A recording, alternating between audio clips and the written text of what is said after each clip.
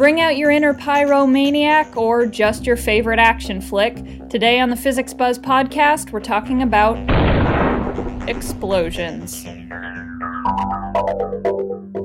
Explosions are quite simply a very rapid release in energy, often in the form of heat and gas.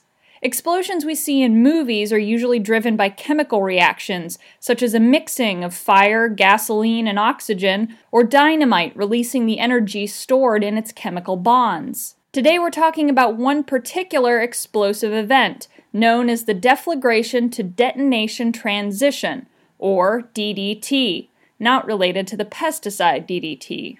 If you watch a lot of action movies, you've probably seen when a combustible material like gasoline or methane catches fire and the flames move through the medium very rapidly.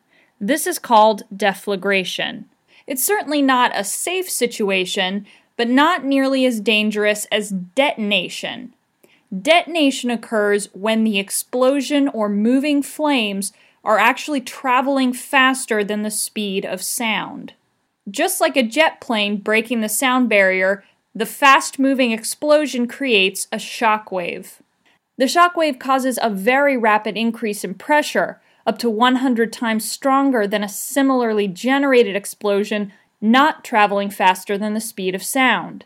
In other words, the shock wave is like a speeding truck. It is literally capable of smashing through concrete walls. And of course, if it can destroy property so easily, it can certainly kill anyone standing nearby, even if that person avoids the fire and debris.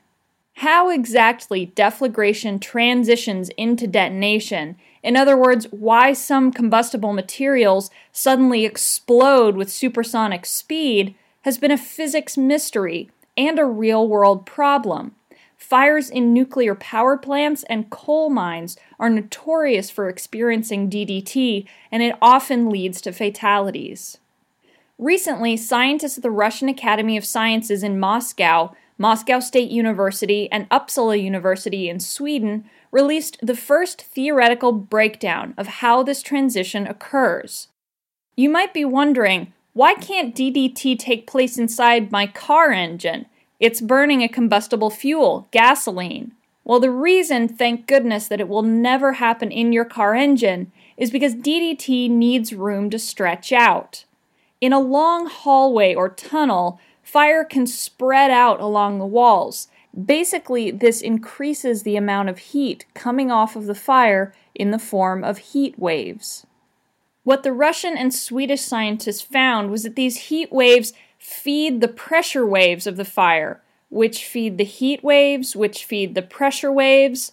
They observed a feedback cycle. Brought together, the rapid increase in heat and pressure generate an explosion moving faster than the speed of sound.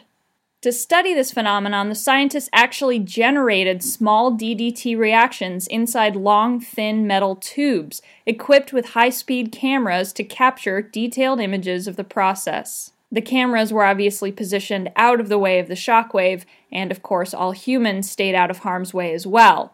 And in case I have to say this, don't ever try to generate a DDT reaction at home.